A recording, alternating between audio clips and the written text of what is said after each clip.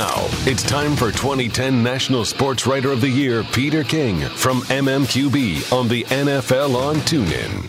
Peter, as always, we appreciate the time. We were just discussing the notion the Eagles could be the most complete team in football, but what's the potential impact of Jason Peters going down last night?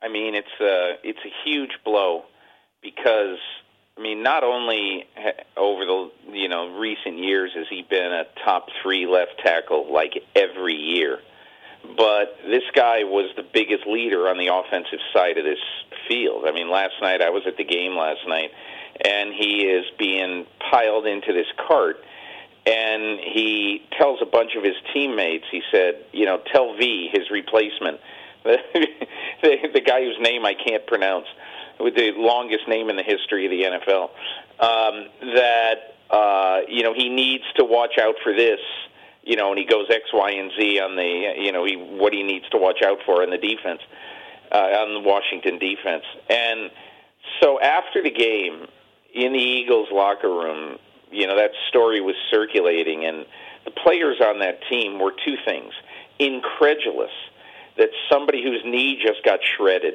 and, because of his age, he's in his 30s, because of his age, who knows, A, will he ever play football again, and B, will he ever be the same again?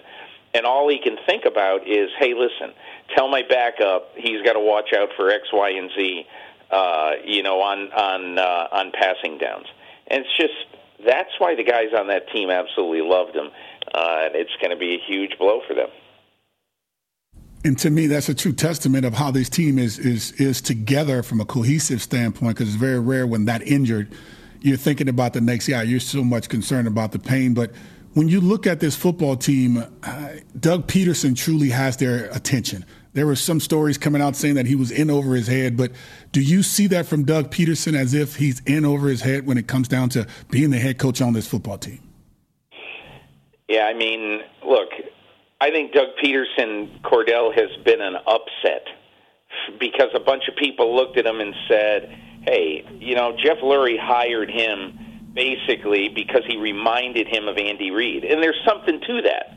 He's got a lot of Andy Reid in him. He's an understated, quiet guy, but he's also a lot more imaginative about football than people give him credit for.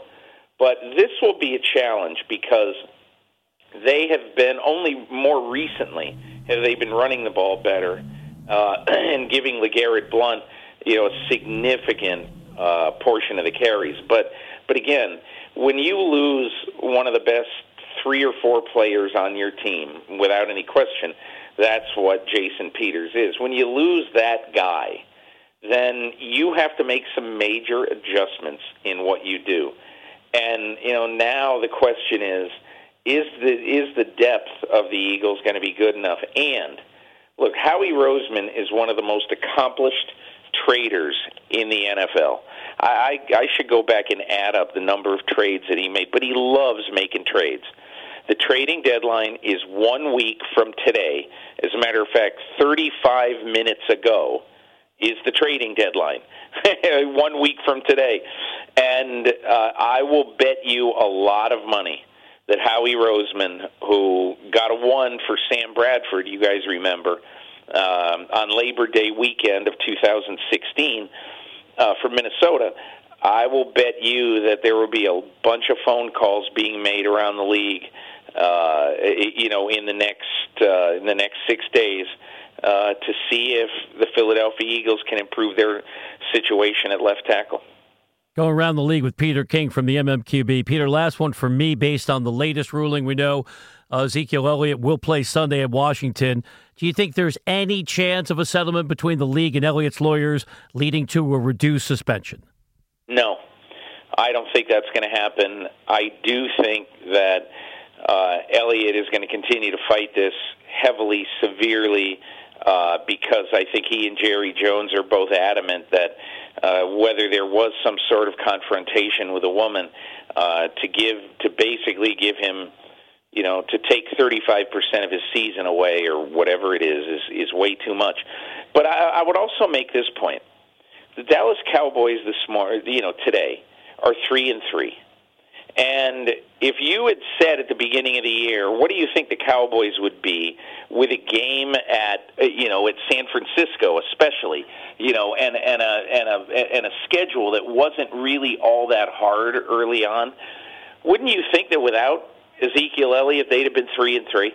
And now they're sitting here 3-3, and they've had Elliott, and they may miss him for the tougher part of their schedule down the stretch.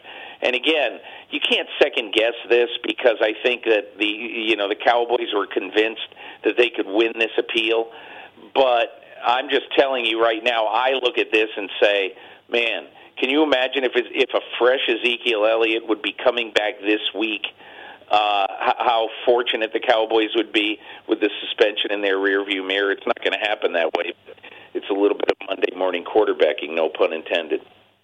Peter, when you look at the Steelers with Martavis Bryant, how do you foresee them handling that situation, considering this is 2 consecutive weeks where he's mentioning how disgruntled he is with the performance that he's having a chance to make and have and be impactful with this football team? Cordell, you know what I would do if I were Kevin Colbert, Art Rooney II, Mike Tomlin?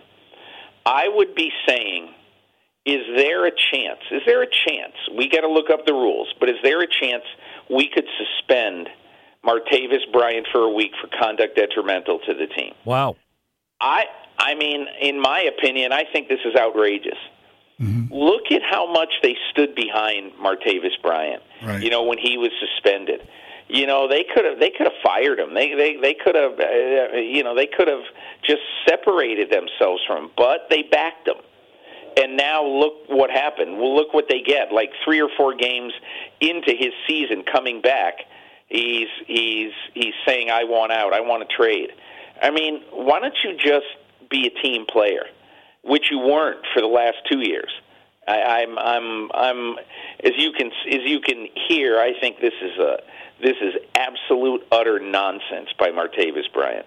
Peter, as always, we value the information and strong opinions. Have a great week. We'll chat with you Sunday on NFL First and Goal.